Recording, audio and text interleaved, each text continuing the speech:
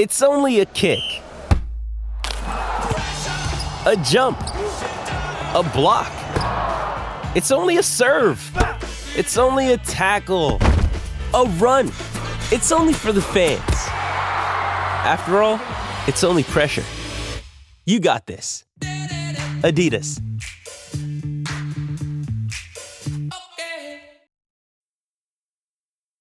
A lot of my fantasy teams are in flames, but it's not over because you can play over-unders on Sleeper. That's the move. So go to your dead teams, hit that $ at the top of the roster, find those running backs that are getting the touches, and go over. And those that aren't, go under. The promo code is Underworld on Sleeper. You get a 100% instant deposit match. The promo code is Underworld. Sleeper has you covered with their over-unders.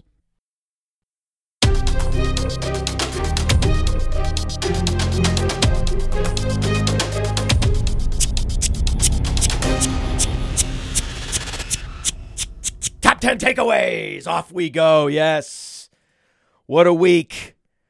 Oh, what a week. What do we got? We got a great week for truthers. That's right. And Kansas City is a truther haven. So Jerick McKinnon made me smile. Justin Watson making me smile. It was also a nightmare week for DFS stacking. It was the most challenging week to hit on stacks. We'll get into that. I challenge anyone to find more randomized touchdown distribution in the history of football. It looks like Trevor Lawrence is Peyton Manning after all. That's another takeaway. Urban Meyer now looking worse and worse. The Giants are a playoff team because they didn't overthink the NFL draft. Jahan Dotson wasn't that bad of a pick after all. And if you started Brian Robinson, that was good process. Just ask anyone that started David Montgomery, Tyler Algier, Latavius Murray. Drake London is about to be one of the league leaders in target share. Miles Sanders, I'm sorry, everyone that lost because of Miles Sanders. He's game script dependent. He needs blowouts to hit his ceiling. J.K. Dobbins, unsustainable efficiency, but I think the touchdowns are here to stay. George Pickens continues to be an enigma. Chuba Hubbard continues to be better than Dante Foreman. Will Mac Jones be a dynasty value next year? Think about it. Yeah. There was an interesting outcome in this Patriots-Raiders game. We're going to talk about that. Ramondre Stevenson. Active is active. Active is active, everybody. Active is active. So that's the thing. That's the takeaway. Ramondre Stevenson, active is active. And target conservation came at the worst possible time for Devontae Adams. Tom Brady ruined his life for this, but did he really? We'll get into that. And KJ Osborne. KJ Osborne helping many win thousands and thousands, tens of thousands of dollars in best ball. It's looking possible that KJ Osborne was the play in all best ball leagues. Underdog especially. We liked him, right? For best ball, especially. I mean, quintessential best ball receiver delivering at the most opportune time for best ball teams. I mean, you couldn't draw it up better if you have KJ Osborne. And if you started Paris Campbell thinking you might get a KJ Osborne-like outcome, that was also good process. Game script can be a bitch. That's all I'm going to say. Game script is it's a little devil, right? This game script, it's just a tricky devil. And, you live by the game script, you die by the game script on the Top 10 Takeaways program. Jerick McKinnon is a fantasy football hero. He's now gone over 30 points in consecutive weeks. In hindsight, this was the role that we knew he would have all along. The fact that he didn't hit sooner was just variance. It was just a random outcome that he didn't hit earlier. All we needed was one of these performances, right? I mean, when you think about the distribution of performances, you think about just the fantasy points game log for a guy like Jerick McKinnon, it's heartbreaking. It's heartbreaking because You may have been conditioned all season to not expect anything, and then when he does give you that one big spike week, because he had laid down so many consecutive non-spike weeks, your brain is trained to think, oh, this is just an aberrant performance. This is not really what he is. He's not the go-to satellite back on a team that almost exclusively passes the ball, right? That would be a great offense, right? A high-scoring offense that is one of the most pass-heavy in the NFL. If I told you that you could get the undisputed satellite back in that offense, you would be like, yes, that would be great. And then I would tell you, well, actually, if you go to playerprofiler.com, he's also the most athletic running back of all time.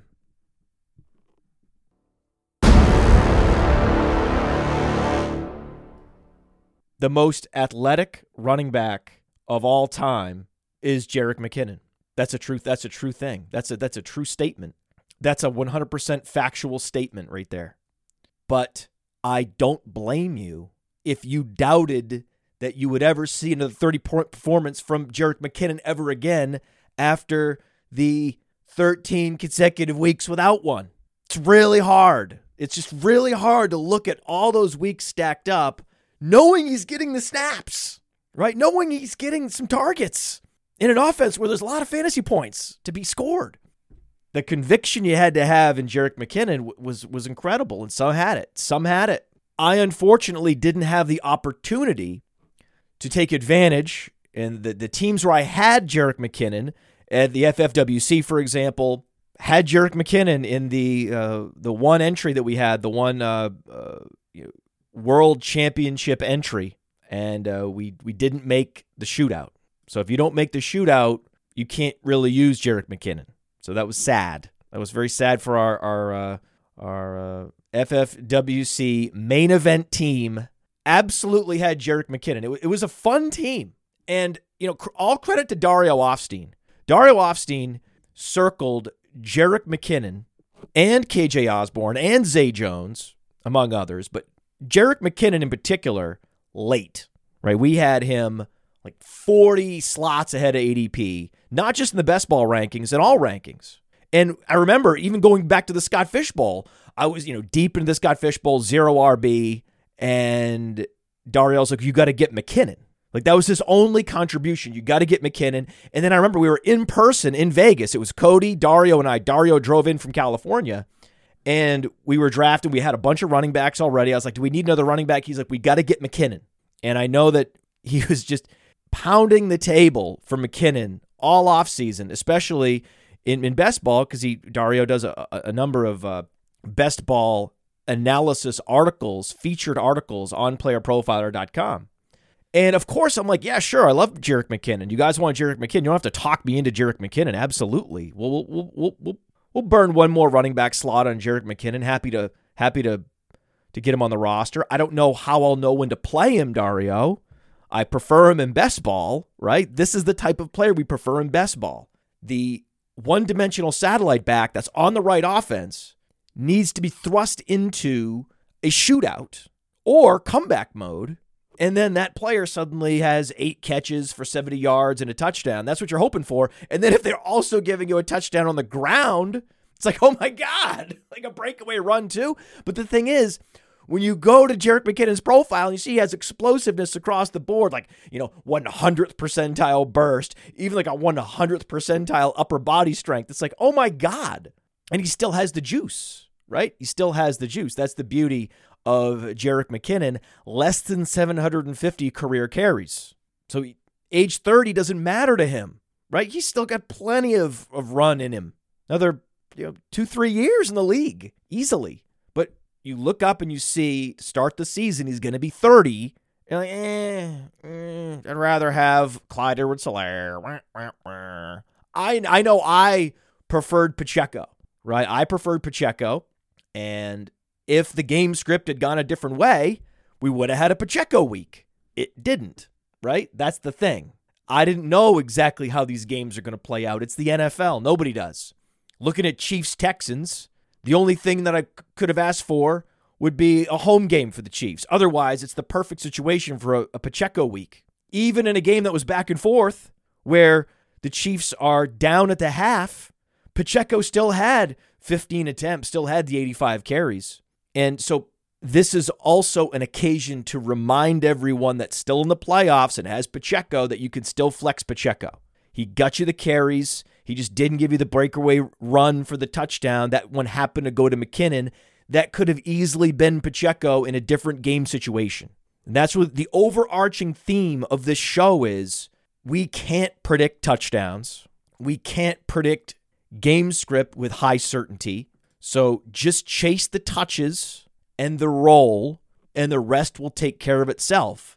I mean, if you were playing McKinnon regularly this season, knowing that he had the right role in the right offense and it was going to happen eventually, then God bless you. All of you out there that are that guy or that gal, God bless you. But yes, it is a cruel twist.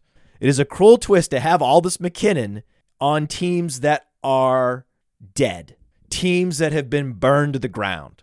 And I'm looking at McKinnon going, oh man, that would have been nice. That would have been nice. I could have played you over another guy I drafted. I could have played you over Darrell Henderson. I could have played you over Devin Singletary. I would have been happy to do it.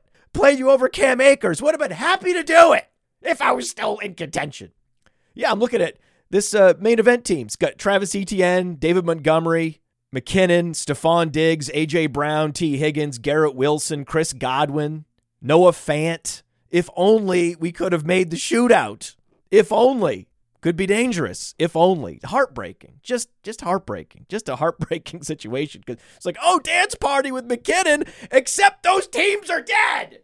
How could you have a dance party? It's like, hey, guys, dance party. McKinnon dance party. Woo! Right? Woo! Let's go. No, those teams are dead and gone, man. Those teams are buried. Damn it. God damn it. Fantasy football, man. Fantasy football. What a heartbreak. But I love it. I love it. But it's just like you gotta really just dig deep. Oh. And then if you're playing DFS, trying to hit on the right stacks, you're looking up, you're like, all right, so CeeDee Lamb had like 125 yards and no touchdowns. Devontae Smith, 125 yards, no touchdowns. A.J. Brown, 180 yards and no touchdowns. Travis Kelce, 105 yards and no touchdowns. I mean, this was the hardest week to find a stacking partner with your favorite quarterbacks that was actually going to score a touchdown. The best stack was Trevor Lawrence to Zay Jones. That was the best stack in all of DFS. If you had that stack, then you were doing great. You're doing great. We'll talk about Trevor Lawrence in a little bit because I have some fun extrapolated stats on Trevor Lawrence vis-a-vis Peyton Manning. So that's exciting. Jalen Hurts was the chalk in DFS, and it didn't work out because Trevor Lawrence was a better value. If you're trying to win the Millionaire Maker, you wanted Lawrence. But in other DFS formats, single entry, then Hurts was great. Right? Hurts was awesome. And even Brown got there in a tournament setting with 27 fantasy points, even more than that on DraftKings with the 100-yard bonus, on 0 touchdowns. Just because he had, 16 targets. So yes, this A.J. Brown in the second round, A.J. Brown mid-second round, where we took him in the FFWC main event, pretty good. Pretty good advice. Pretty good advice. Just wish we could have figured out how to start the right running backs in the right weeks on that team. That would have been nice.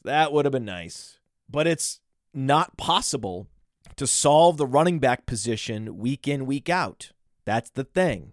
That 0 RB is great, especially when you get lucky starting the right running backs the right weeks. That's the one thing about 0 RB that is not discussed enough, is that you do need to get lucky, right? If you start McKinnon over Pacheco, that's luck, right? That's not skill, that's luck. I mean, good job, right? I mean, Pacheco and McKinnon are both like player profile or poster children. They're the types of players you want. They're the types of players that we like to draft and we like to play. But when the Chiefs are playing the Texans and you want to go Pacheco, that makes sense. You just have to understand this is the NFL and it could go into overtime somehow, some way, because it's at Houston. If it were in Kansas City, that would have been the most locked in Pacheco week ever. But, and then you look up and you're like, well, how the hell did Jalen Hurts have all these fantasy points? And how the hell did Devontae Smith and A.J. Brown have like 65% of the targets and they don't score a touchdown? Like, that is a riddle. I mean, I challenge anyone to find a riddle harder to solve than that particular riddle. Like, how is this? Okay, so let me tell you again. Brown and Smith get 65% of the targets. Dallas Goedert is not activated. So you're playing them even more aggressively with your Jalen Hurts stacks. Okay? Jalen Hurts has a great game, right? Jalen Hurts puts up 34 fantasy points. When I say great, I mean great game. 34 fantasy points. He goes over 300 yards passing, and he gives you the 60 rushing yards. It's the exact perfect scenario to play Jalen Hurts, and no surprise, it came against the Bears, the most fantasy-friendly defense in the league. It all makes sense. And then the riddle is, okay, so Brown and Smith have 24 targets and no touchdowns. Hurts has 34 fantasy points. Start the clock now, right? Write the scenario out, problem solve for this standardized test, this fantasy football standardized test. What's the answer? The answer is either a Jack Stoll touchdown and a Zach Pascal touchdown and a Miles Sanders touchdown in the passing game, or it's 3 Jalen Hurts touchdowns running the ball. Just up the middle, no one there, just go. And the answer is 3 rushing touchdowns. And with Jalen Hurts, he's such a great distributor of the ball, could be either one. Now let's talk about the Bills. The Bills also found it fun to tease the fantasy stackers, right? Josh Allen says, you know what, Jalen Hurts, I see your 300 passing yards. That's fine. I'm going to pass for 4 touchdowns. And I also am not going to throw the ball to a wide receiver in the end zone. Okay, so yeah, wait, that doesn't make sense because the Bills are near the top of the league in 3 and 4 receiver sets. So riddle me this one, Buffalo. How are you going to pull that off, Josh Allen? Okay, we're going to have a touchdown to Dawson Knox. We're going to do a touchdown to Nyheim Hines. How about the backup tight end, too? We got to get a blocking tight end involved. We'll do a rollout on the goal line to Quentin Morris. And then also a dump off to another pass-catching satellite back in James Cook. We'll do that. How about that? So, again, no Diggs, Davis, McKenzie, Beasley touchdowns, all to everybody else. So, again, we'll have 43 points from Josh Allen, and then the wide receivers will max out at 11 fantasy points. That's a thing that happened, right? That's it. So I think that even in a shootout environment, even in, these best ball tournament playoffs, all these Stephon Diggs teams are in trouble, right? So that's unfortunate for me because that was by far my highest owned player in the first round was Stephon Diggs. The player I owned the least was Jonathan Taylor. I didn't get any Jonathan Taylor because I'm not a volume drafter. And the way to get Jonathan Taylor was to have the 101, and then the argument from some high-stakes players was, hey, you should at least draft some Jonathan Taylor at the 101 so you have some exposure just in case he goes nuclear this year for 3,000 yards on the ground. And there's a flashback, rejuvenation year for Matt Ryan. That didn't happen. Spoiler alert, that didn't happen for Matt Ryan. And going all in at the 101 on a running back that is not a strong pass catcher when the team is relentlessly hyping Nyheim Hines all offseason, that just didn't make a lot of sense, and I couldn't get there. Again, I'm not a volume high-stakes player or a volume best ball player, so I never had to do that math and make sure I was getting some exposure to Jonathan Taylor, but I still pushed back on that whole notion. I was like, listen, maybe just fade him and go with McCaffrey or Jefferson and let Jonathan Taylor beat you Let a guy that's not a strong pass catcher at the running back position on a team that's average, an 8-9 team, let that running back beat you. I don't care how athletic he is, right? Again, Jonathan Taylor is a wonderful player. He has promoted me personally. But drafting him at the 101, especially knowing the kind of running backs you could get in the second round, running backs that look a lot like Jonathan Taylor, like Nick Chubb, then what are you doing, right? I can't get a Justin Jefferson in the second round. I know that. I mean, I can't even get a Stephon Diggs in the second round.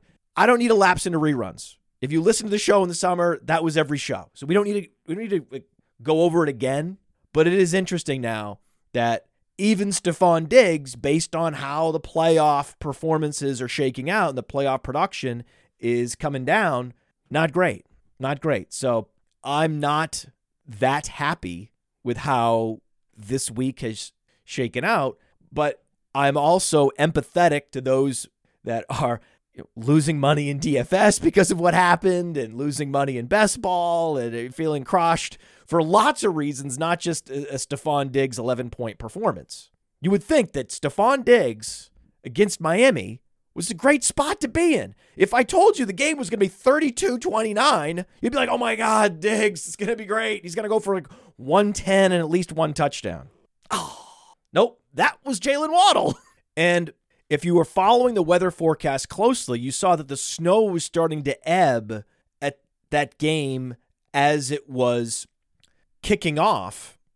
That's where my experience playing football in the snow came in, because from Maine, I know that the best conditions for scoring points in a snow football environment is just after it stops snowing. That's exactly when you want to play football. In the cold weather, you want to go right as the snow is starting to ebb. I talked about this on the Roster Watch show on Saturday. I was like, this is going to be a good game. This is going to be a lot of points scored. Play your Dolphins, play your Bills. This is not bad weather. This is good weather. This is point scoring weather. And then sure enough, it smashed. The over was only 45. Easiest over on the board. If you are from a northern state and you played snow football as a child, then you knew that this game was going to go over. Easily. I didn't know that every position would get touchdowns from fullback to backup tight end, blocking tight end, satellite back, no receivers. That I didn't have on my bingo card. But we are sponsored by Rival Fantasy, and they do have fantasy bingo. So you could take these over-unders and create a bingo card with them. You can take challenges and say, I think player X is going to outscore player Y, and you can build a bingo card with these different choices. It's pretty fun. I mean, I've never heard of fantasy bingo before, and then when I heard about the idea, I was like, oh, this is kind of cool. So I'm happy that Rival Fantasy sponsoring us. You should check out Fantasy Bingo. It's just a fun thing. I mean, eventually we're going to figure out all the different things you can do with fantasy football. But so far, innovation is still happening. Rival Fantasy, the promo code is PLAYER, and they refund all your losses up to $50. So that's a new type of offer that we haven't had before, and I love it. So Rival Fantasy, play Fantasy Bingo, and the promo code is PLAYER to get your misses refunded up to $50. I mean, it wasn't just Jalen Hurts, and it wasn't just Josh Allen. It was also Dak Prescott. These were players we wanted to play this week in DFS. We love Dak. I was like, Dak Prescott is going to go for 250 and 3 at least. And then he did exactly that. But his touchdowns went to Hendershot and Noah Brown. What? What?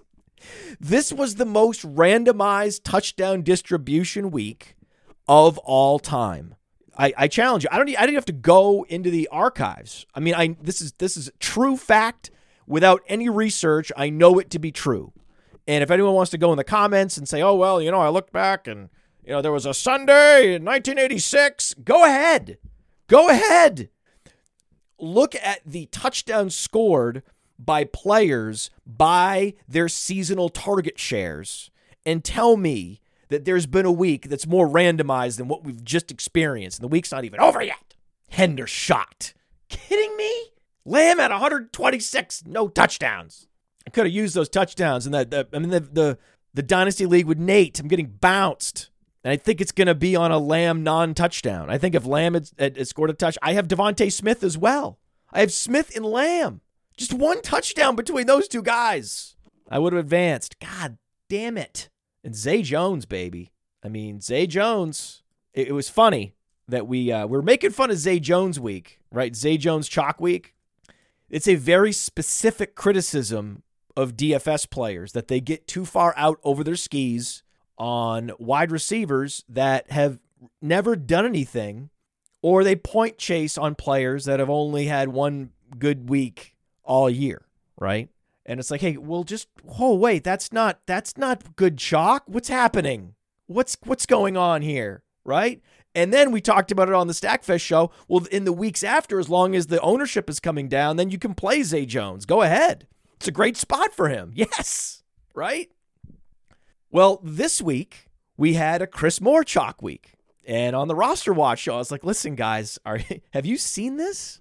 Have you seen something called Chris Moore chalk week? 25%. And then the analysis was, no, this is different. Chris Moore's different. This is not like Zay Jones chalk. This is fine. Chris Moore, 25% is fine. Fine, right? Chris Moore had 8 fantasy points. Of course, right? Because he was the chalk. Don't you see? When you're not looking at Zay Jones, then he scores 3 touchdowns. When you're focused on him, he'll not do anything. It's the football Heisenberg uncertainty principle. The act of putting him in your lineup will suppress the fantasy production. You can't look at him. If you don't look at Zay Jones, he's going to go off. It was a good spot for him. It was a good spot because you're thinking, oh, this is going to be garbage time for Zay Jones. And as it turns out, no, it's just a good time, right? Zay Jones is like, no, I get the garbage time thesis, Podfather. So whether you want to play me based on that or not, that's fine. As long as you're playing me, all good, right? And I did. I played him in the Scott Fish Bowl, but I don't think it's going to matter. I don't think so. We're gonna find out if I make it in the Scott Fish Bowl. It says I have a bye, but I'm not sure. I don't see how I can have a bye this late in the year. So I did play Zay Jones in the Scott Fish Bowl, so we'll see how that works out. Pretty good. But see, he had 3 touchdowns. A.J. Brown, Devontae Smith, CeeDee Lamb, Stephon Diggs, down the board. All of them, none, right? Even Kelsey with 105 yards, no touchdowns. And it was just a great time to be a truther. I mean, and not just Jerick McKinnon. Check this out. Check out Justin Watson, right? I mean, the Kansas City Chiefs definitely use playerprofiler.com. The reason why Kansas City is performing so well and Patrick Mahomes has been the most efficient quarterback in the league, they're surrounding him with weapons that are player profiler approved. Jerick McKinnon, right? The original Jerick McKinnon truther right here.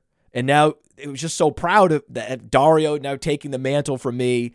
And then that you have guys like Cody, guys like Dario, guys like Billy, guys like Aaron Stewart, down the line, all these creators, Jason Allwine, Jack Kavanaugh, all these guys, just such great analysis that we're getting time and time and time again from all these guys right down the board. Now we got this betting show, The Juice with Shervon. I mean, it's amazing. And then to be like, hey, I don't have to do all the heavy lifting on all of the player profiler approved players.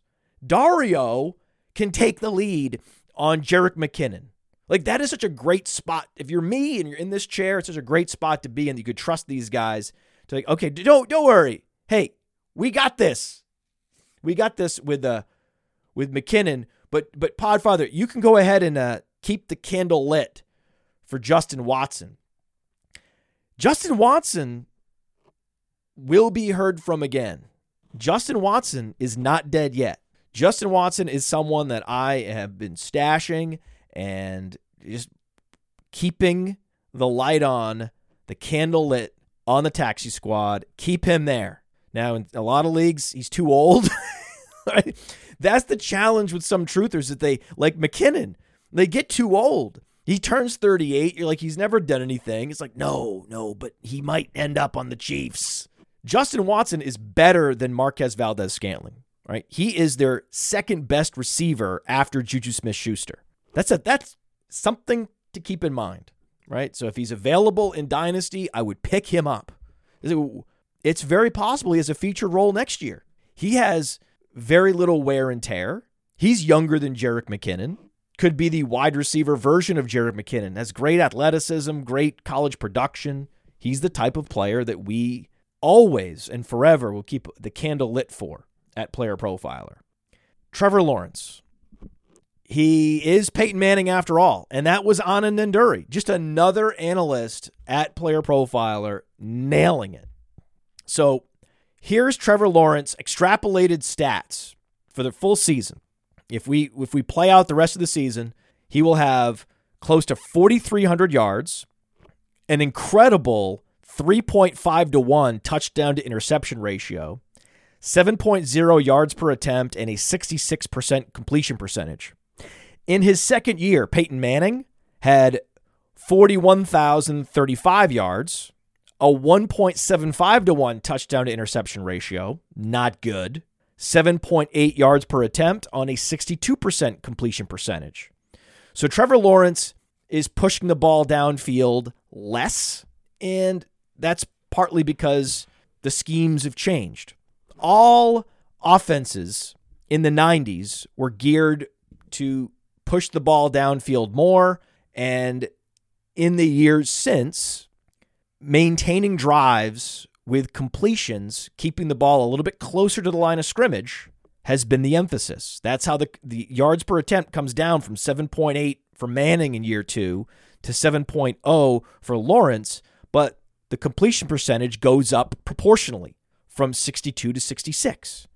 And the big difference is that Trevor Lawrence is throwing half the number of interceptions per touchdown that Peyton Manning is throwing. So Trevor Lawrence is better in his second year, has been more efficient, and certainly a much better steward of the football and maintaining drives, much better at maintaining drives than Peyton Manning in his second year. I mean, Trevor Lawrence has been a full-blown drive sustainer, unlike Peyton Manning. He's been better. Trevor Lawrence, better than Peyton Manning. Think about it. That was the big comp coming out. That was the big comp. Trevor Lawrence, Peyton Manning. Size, arm strength, mechanics, physical tools. Manning, better information processor. Lawrence, more athletic, but similar. And now here we are. And I wonder where Urban Meyer is.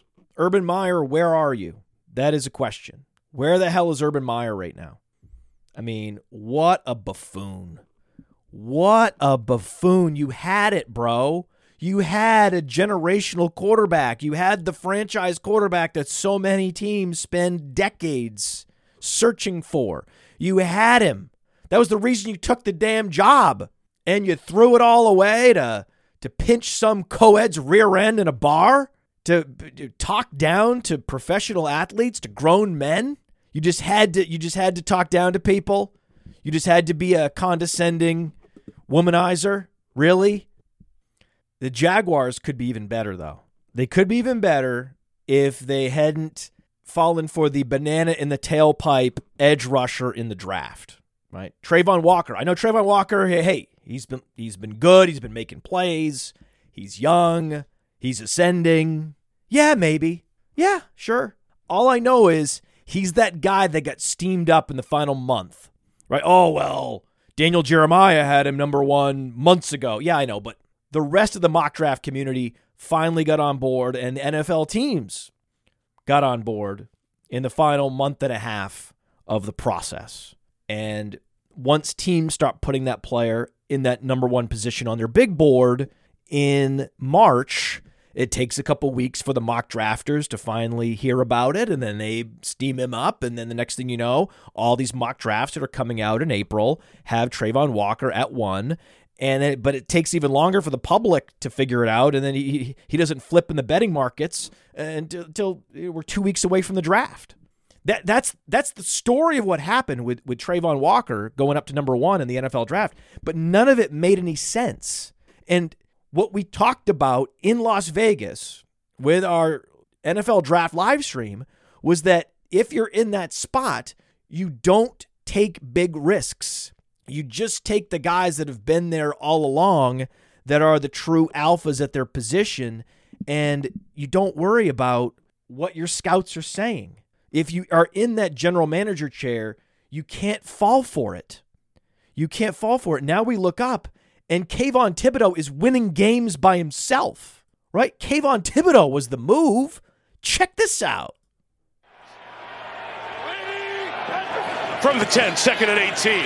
Thibodeau got there, got the ball out, scooped it and scored. Touchdown Giants, Kayvon Thibodeau.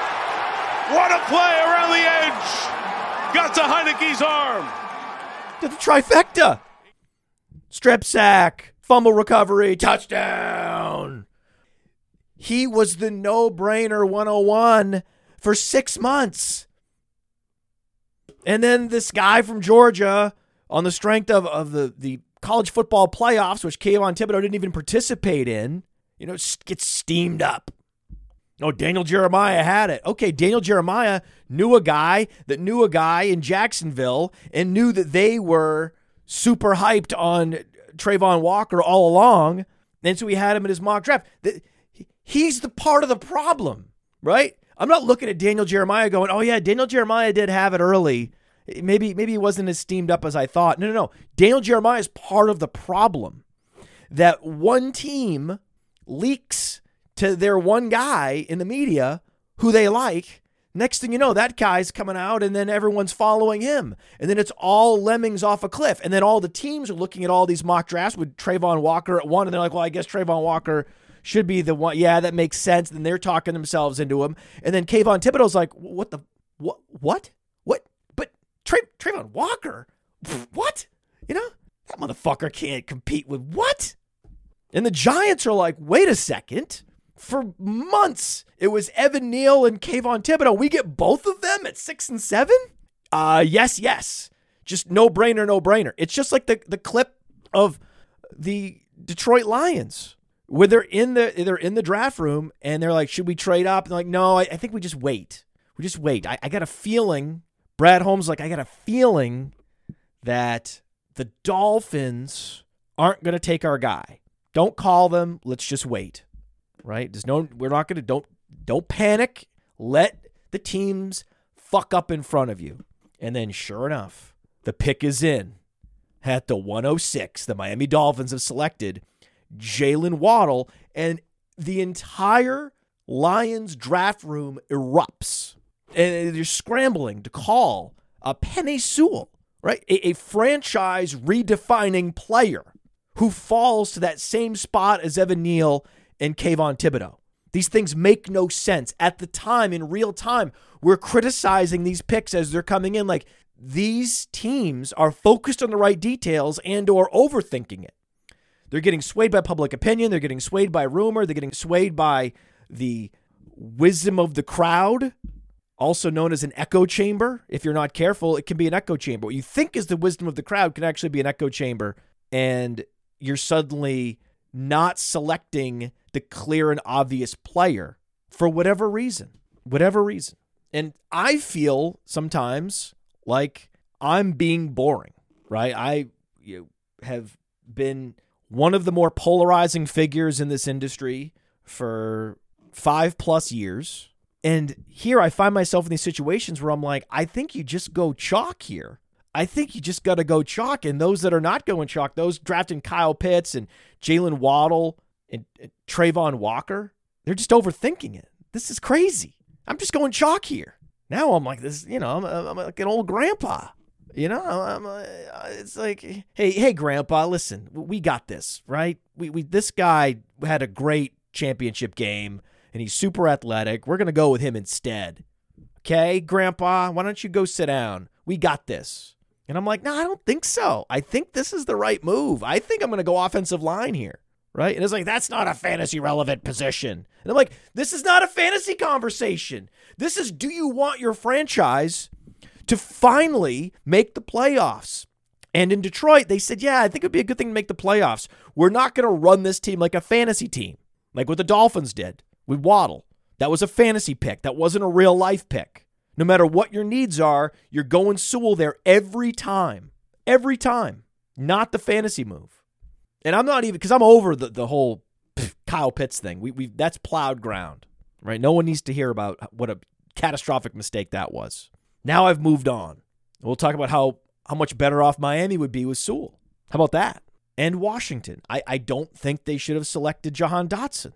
If you wanted a wide receiver there, how about Treylon Burks? And if you're not going to go wide receiver, probably go edge rusher or offensive lineman, right? The best value anyone's got in the draft in years was Christian Darrisaw with a cornerstone left tackle in the second half of the first round. That's called winning. Okay, drafting a fun, explosive, small wide receiver there ain't it, right? And yet, Jahan Dotson is looking great. Jahan Dotson's making plays, spin moves. He looks incredible. Like, he's fun to watch. Jalen Waddle, fun to watch, right? Still not the best draft pick at that slot, right? It could, if Treylon Burks comes back from this injury, from this severe concussion, and continues to be super efficient, then this is going to be one of the best wide receiver classes we've ever seen. And Jahan Dotson's now part of that story. Christian Watson's definitely part of that story. Drake London's part of that story. Drake London's target share is now back over 30%. That's top 8 in the league, and he's only a rookie, a young rookie. So our top 3 wide receivers in rookie drafts, Olave, London, Wilson, Olave, London, Wilson, Olave. It was those 3 receivers in that order for most of the offseason. Different orders, but yeah. Burks was in there before the combine. So that's looking good. Feeling good, looking good, and for different reasons, right? For different reasons. Olave and London, they're getting the target shares. Olave, more big plays. London, more target share. And then Wilson is the combination of both, right? What you're getting from Olave plus what you're getting from London, you combine the two, and that's what you're getting from Garrett Wilson. That's why he's clear number 1 wide receiver from this class. And looking at this Washington and New York Giants game, it was such a great spot to bet on the Giants there because the Giants are just a better team. It's a division game. You know the Giants are a better team because one of the reasons is they drafted Kayvon Thibodeau and Evan Neal, and Washington drafted Jahan Dotson. So that's part of the reason why. When you can come away from a singular draft with 2 cornerstone assets at 2 of the 3 most valuable positions, you're not allowed to be surprised when that team makes the playoffs. That's just how it works. I was like, Giants are suddenly very interesting after 7 picks are gone in the draft. 3rd round pick, Brian Robinson, gross, right? Just awful pick. You can't throw away 3rd rounders. I mean, you can, but then you can't expect your team to be any good.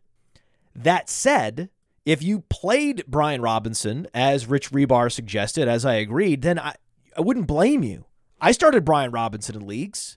He didn't deliver, but that was the spot. At home against the Giants is a Brian Robinson spot. We don't know how the game is going to play out, right? It's the NFL. They could have been up 10, and then the Commanders are just running the ball the second half. Robinson gives you the 90 and a touchdown.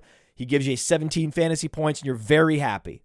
Now you look up, and you're not that happy. But it was good process. It was the same process that led you to playing David Montgomery, that led you to playing Latavius Murray, and even playing Tyler Algier, right? The Falcons were in a spot where they were teed up to win that game against a bad team. Okay, you don't play Algier when the Falcons play good teams, but you can play Algier when they're playing a bad team, and they might get the positive game script. David Montgomery is hogging all of the targets in the running game among running backs, as well as getting the carries.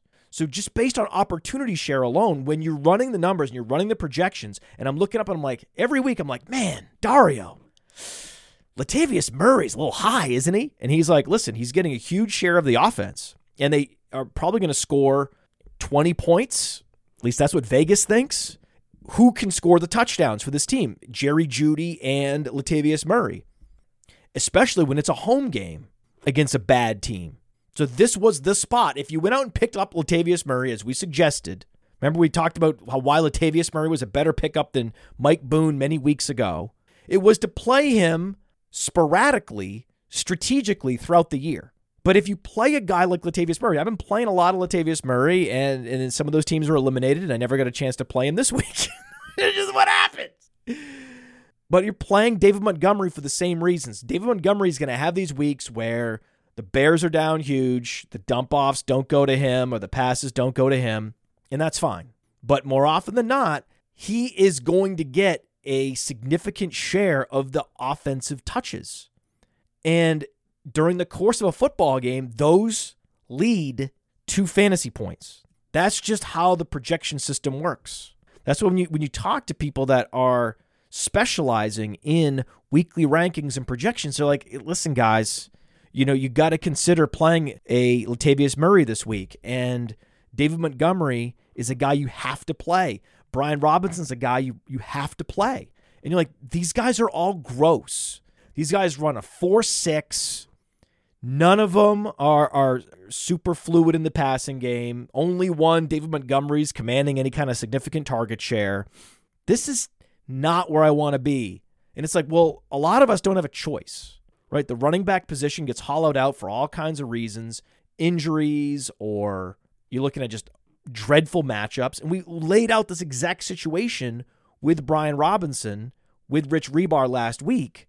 But it was the same for David Montgomery, and the same case could be made for Latavius Murray. And if you're going to have Tyler Algier on your team, like I did in the Scott Fish Bowl, well, this would be the week to play him, right? I lost Dameon Pierce. What am I going to do, right? You lose Dameon Pierce. You got to make a decision. You should play the guy that's going to get the 15 touches. Touches are touches. And those 20 points aren't going to score themselves, even when it feels gross. But on the flip side, you also can't be so certain that Miles Sanders is going to go nuclear. Of course you're playing Miles Sanders, yes, but you don't feel that great about it because you're like, oh, well, if the Eagles aren't up 10 and they're not just handing the ball off, or they're facing a defense which is deciding to be stout against the run this week, or they're keying on Miles Sanders in some way because Miles Sanders has been the engine of their productivity the last few weeks, well, you could be in trouble, right? Miles Sanders does not catch a significant number of passes. He hasn't caught more than 2 passes all year. So now you're set up in a situation where he needs to have a 10-point lead. And the beauty is the Eagles often do, so you're fine. You're fine. You're going to get your 20 fantasy points from Miles Sanders and feel great about it. But just know that it is the NFL, and those games are out there. Guys like Miles Sanders operate best in blowouts. And when you look up and you see the score, like I did, and I have Miles Sanders in a bunch, I'm like, oh, God, this is bad. I guarantee Miles Sanders has nothing. Then I'm like, oh, but a bunch of rushing touchdowns. So that's good. Oh, Hurts touchdowns. Good. That's good. Not for the Miles Sanders teams, but fine. We have Hurts also. It's good, right? Being bullish on the Eagles was great, right? You're winning either way. Your teams either have a Hurts or they have an A.J. Brown or they have a Miles Sanders. The only way is if they have a Goddard. I probably have as much Goddard as any of those other guys. So those teams weren't happy. But betting on the right teams at the start of the season helps you at this point in the season. Right? You're like, okay, I'm glad I have a bunch of Eagles. This is good, right? Not every one of these teams that we thought would take a step forward took a step forward. Like the Ravens, right? The Ravens, not good. Right? I happen to have a lot of Rashad Bateman, so that didn't work out. A lot of other people I know have a lot of Mark Andrews. No, didn't happen. Also in Dynasty, I'm a raging J.K. Dobbins fan. He has 1 target the last 2 games. This is very Miles Sanders, right? You're hoping that the Ravens can become the Eagles next year and J.K. Dobbins can give you a Miles Sanders-like year. That's what you're hoping for. But through the last 2 games, J.K. Dobbins has fewer targets than Kenyon Drake. He has a sub 50% opportunity share. So the case for playing J.K. Dobbins was the same as playing Tyler Algier. The case was stronger to play Latavius Murray. That's the point. The point I'm making is, yes, J.K. Dobbins has more brand equity than Latavius Murray, but they're both trapped in these low-scoring offenses. Looking at a pretty horrendous game scenario unfolding where the scores could have been reversed, right? You look at the Denver game versus the Baltimore game. If Baltimore was 24-15, no surprise, right? You wouldn't have been surprised at all. If Broncos-Cardinals was 13-3, again, no surprise. But it also could go the other way. Which guy's getting the bigger opportunity share between Latavius Murray and J.K. Dobbins? Actually, Latavius Murray. Latavius Murray more active in the passing game. That's why when you're wondering about projections and why they shake out the way they do, that's why. We should talk about George Pickens. Good news, he commanded the second most targets on his team. He again put up a high yards per target, another yards per target a day for George Pickens, over 10. Remember last week he was 3 for 3 for 78 yards, just an incredible yards per target, more than 25 yards per target actually. 21 to be precise. He's been ultra efficient, but his target share has been low. Terrace Marshall was also 3 for 3 this week. So he's been putting up a nice yards per target. And I asked Rich Rebar, is George Pickens Terrace Marshall? I don't know how you can't look at George Pickens and not get Terrace Marshall vibes, right? Terrace Marshall was the George Pickens of his draft class. Had the size, had the athleticism, had the hunger, was just a special playmaker, especially in these contested situations. The ability to go up and snatch the football was something that scouts just oohed and awed at, right? It was something that was inspiring. And then Terrace Marshall can't get on the field. And then when he's on the field, he can't command targets. Okay. Well, at least Pickens is getting on the field. Pickens was drafted a little bit earlier. His profile slightly better, but they were both 5-star recruits, played in the SEC, similar production profiles, similar athletic profiles. They're similar guys. Okay? It's not good news. I don't like that they are similar. Pickens has been much better as a rookie. Terrace Marshall was non-existent, didn't play. Pickens has been efficient this year. So he's currently way out ahead of Terrace Marshall. But week 15 did nothing to ease my concerns about George Pickens. I saw Deontay Johnson commanding 10 targets. Oh, well, that's Mitchell Trubisky. That's a Mitchell Trubisky thing. He doesn't like George Pickens. Those narratives don't make sense, right? That's not a reason to go get George Pickens, that Mitchell Trubisky doesn't like him. I mean, when you say it out loud, it sounds so silly, right? And I don't want to get in a situation where we're comparing Pickens to Marshall like we did Jonathan Taylor to Trent Richardson, because it ain't that, right? Pickens is a better prospect. Taylor, a better prospect than Trent Richardson. And Pickens, again, has seen the field a hell of a lot more than Terrace Marshall as a rookie. That's a big deal. It's not just the targets. It's the snaps and the routes matter as a rookie. The team likes him. The team trusts him. They traded Chase Claypool because they like what they've seen. This is all good news. It wasn't like the Carolina Panthers didn't trade Robbie Anderson in 2021 based on what they were seeing from Terrace Marshall. In fact, they extended him. Completely different situations, but I'm still terrified. And you're going to see Pickens continue to slide down the dynasty rankings because of these performances. I'm just warning you. And Chuba Hubbard going up. Chuba Hubbard, much more efficient again than Dante Foreman. Younger, active in the passing game. Chuba, Dante.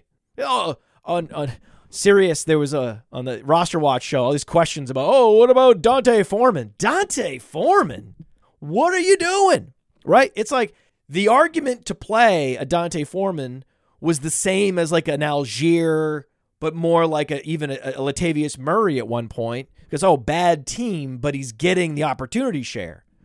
Once Hubbard comes in and is getting a similar opportunity share, all the targets, and is now the rushing leader in consecutive weeks, now there's no reason to play Foreman. When Foreman's getting all the touches, then sure. You play the guy getting all the touches when he's at home and the matchup is either juicy or they're facing another bad team, and okay, there's going to be some positive game script here.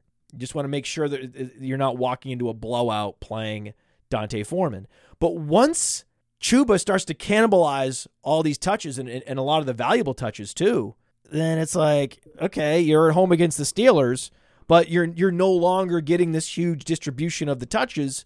So now I definitely don't want to play you. You're on a bad team and you're not getting the opportunity share. So there was actually a better case to play Algier than Dante Foreman this week. And then the fantasy point performances back that up, baby. Ramondre Stevenson. You played Ramondre Stevenson because he was active. And active is active. You're not a doctor. I'm not a doctor. Injuries can look bad on film and then not actually be as bad when you're looking at the MRI results. But we don't have MRI results on Ramondre Stevenson. That would be a HIPAA violation. So you just have to trust that if he's active, he's going to play. And if he's going to play against the Raiders with no Damian Harris, then he's going to get the vast majority of the touches, and you want that guy no matter what. Even if he's inefficient, even if he isn't as explosive because of the injury, you play him anyway. Again, it's all the same logic that would go into playing Latavius Murray goes into playing a Ramondre Stevenson. And he almost got some overtime touches. Could have had some overtime touches. Would have had some overtime touches. If not for this play. Mac Hollins out on defense. He's all the way back. Stevenson. Oh, go! Go, inside the 30. Flips it back. Oh, he's going to go! Stanford band nowhere in sight. Wait, what? It's picked off. No. Right! No! Unbelievable. Oh, wow. Incredible. Chandler Jones takes it in and wins the game for the Raiders. That's ridiculous. That didn't happen. That was fake. Did happen. Crazy. Oh, this show, by the way, getting demonetized on YouTube. 100%. I said, it looks like we're going to get demonetized this week. If I keep playing all these clips, right, with audio, right? And I'm like, okay, well, let's play a bunch of clips then. We'll lean into the demonetization. They won't know which channel to send the money to. We're going to be demonetized 7 different ways. That's fine. Fine. It's funny. It's a funny clip. Also, those of you that saw the World Cup, as good as these games were, okay, I just want to put this out there for those of you that are soccer fans. Whatever you saw in the NFL the last 2 days, been great games. Great, exciting games. Amazing. You know the Jaguars won. They beat the Cowboys. You know that, right? And there were a bunch of overtime games. One of them, the Cowboys lost in overtime. The Chiefs won in overtime. As good as the football was, the soccer was better. The soccer was even better. One of the best kick saves and a beauty I've ever seen. And I've been watching soccer for less than a year religiously. But that was beautiful. That was a beautiful save. I looked up and I was like, wait, that goalie plays for Aston Villa? I'm like, I just, it's one of those Premier League teams where I rarely watch. I'm like, I didn't realize he played for Aston Villa. It's just interesting how certain players step up and make plays in the World Cup, and they do things that those of us that watch them in Europe don't ever do for their club teams. It's very interesting. And then you have guys that play great for their club teams, and then they just are non-factors in the World Cup. It's fascinating. It's just a fascinating thing. Argentina played incredible. They played as a team, and they have a lot of young players. It's like, oh, Messi's older. He's going to be retiring soon. That's his final World Cup. Swan song, champion, great. They got him his championship, and they can all go off into the sunset. Absolutely not. Most of their players are awesome, and they're 22, 23 years old. So Argentina is going to be back. I don't know if that's a hot take or not, but they're going to be very difficult to beat as defending champions, probably without Messi. If Messi played, it would be cool, though. Like maybe as a coach. Most of the best players make terrible coaches, so I think he'd be a bad coach. I very much appreciated the play of Christian Romero, the center back for Argentina.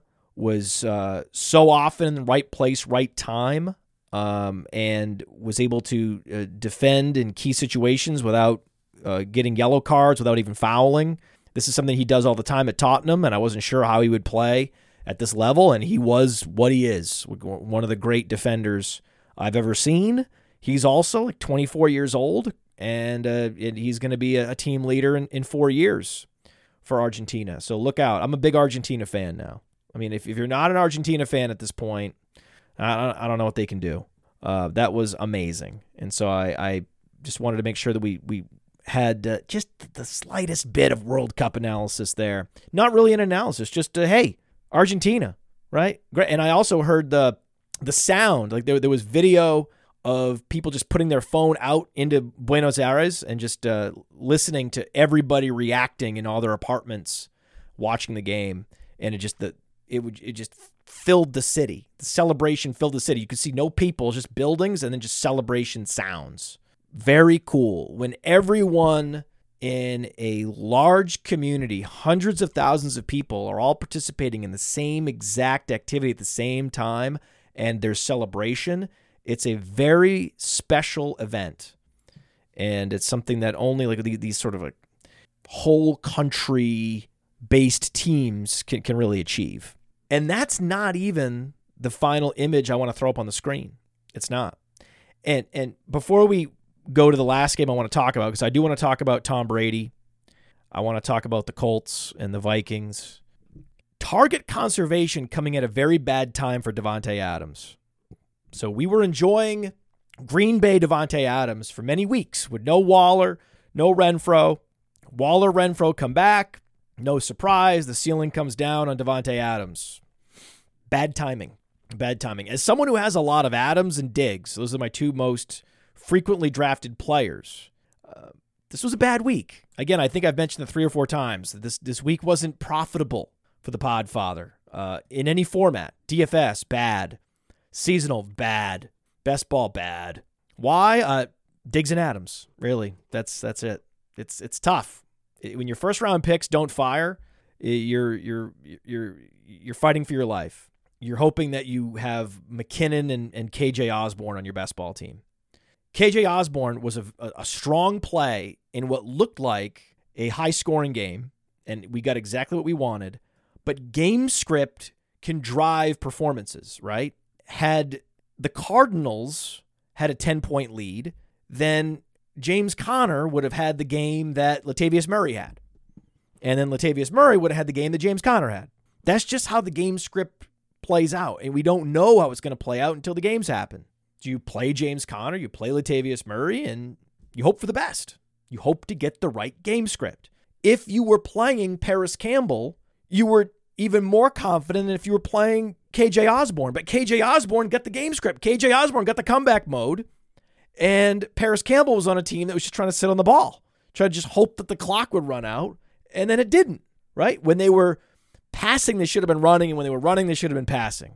And Matt Ryan had the strongest, most overt case of deja vu you could ever draw up for someone. I mean, that this would happen to Matt Ryan, the greatest comeback in NFL history, against Matt Ryan, who was also the recipient of the most famous comeback in NFL history.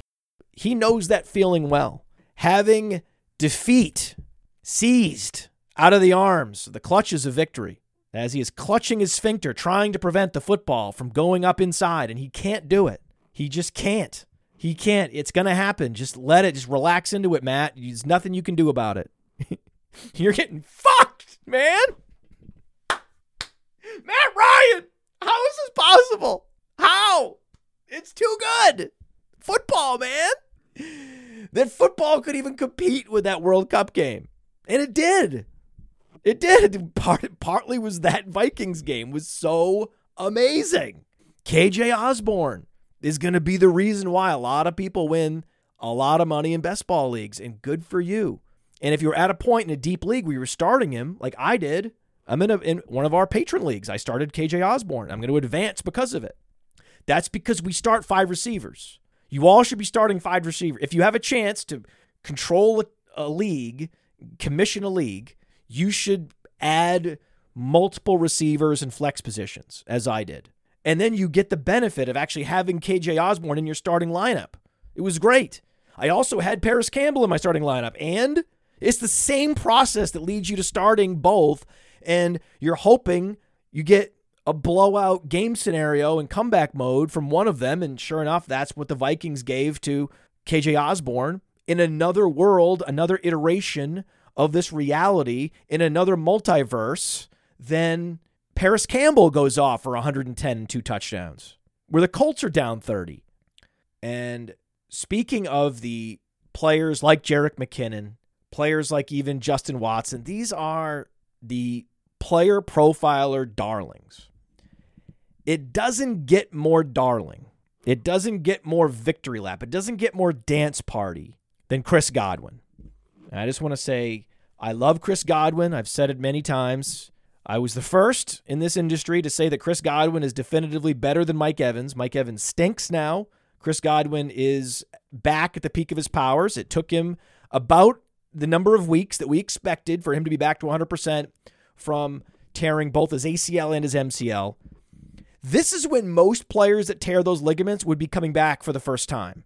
Godwin's been playing all year, been suffering setbacks, coming back, but now he's completely in form, right? He's giving you the 100% catch rate. He's converting everything. He's scoring touchdowns. This is what peak Chris Godwin looks like, and it's great. It's great to see.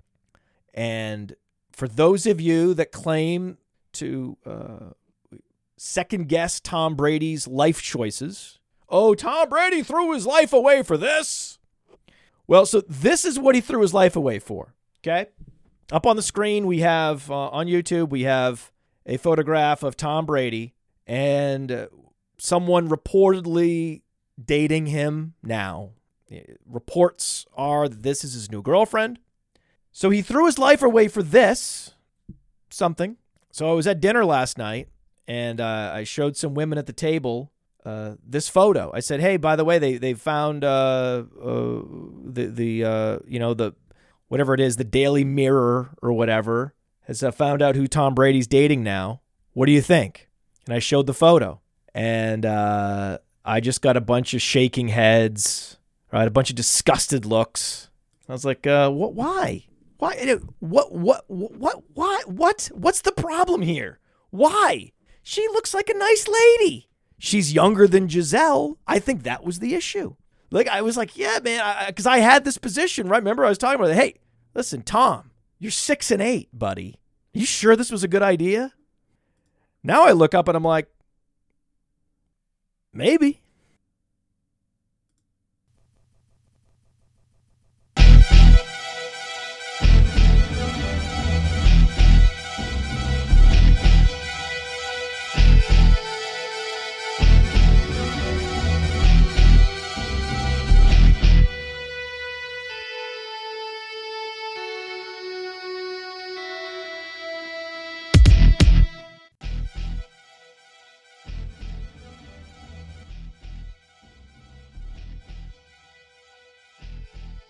Like, I was like, yeah, man, because I had this position, right? Remember, I was talking about it. Hey, listen, Tom, you're 6-8, buddy.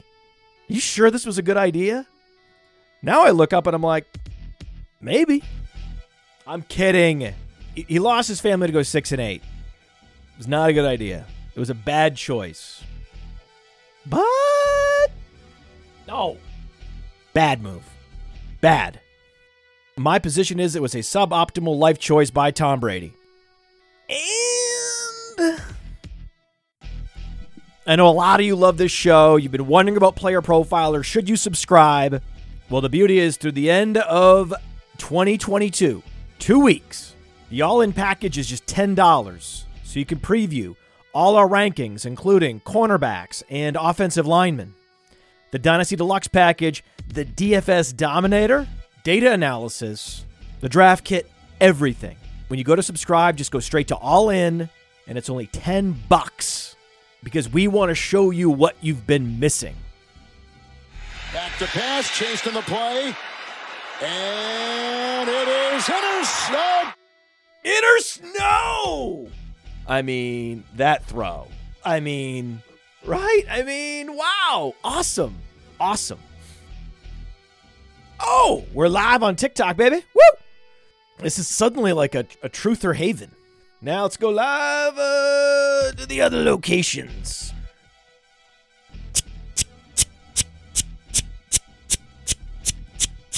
Top 10 takeaways. Off we go. Yes. What? What? One of them, the Cowboys, lost.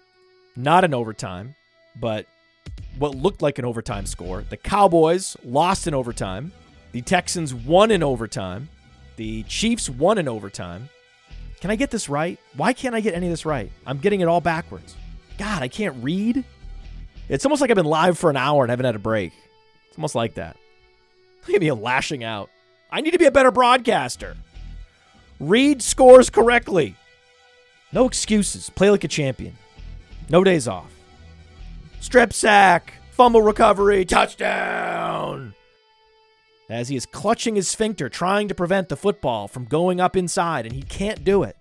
He just can't.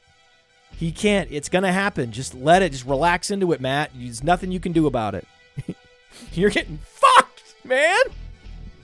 Matt Ryan. How is this possible? How? It's too good. Football, man. The soccer was even better.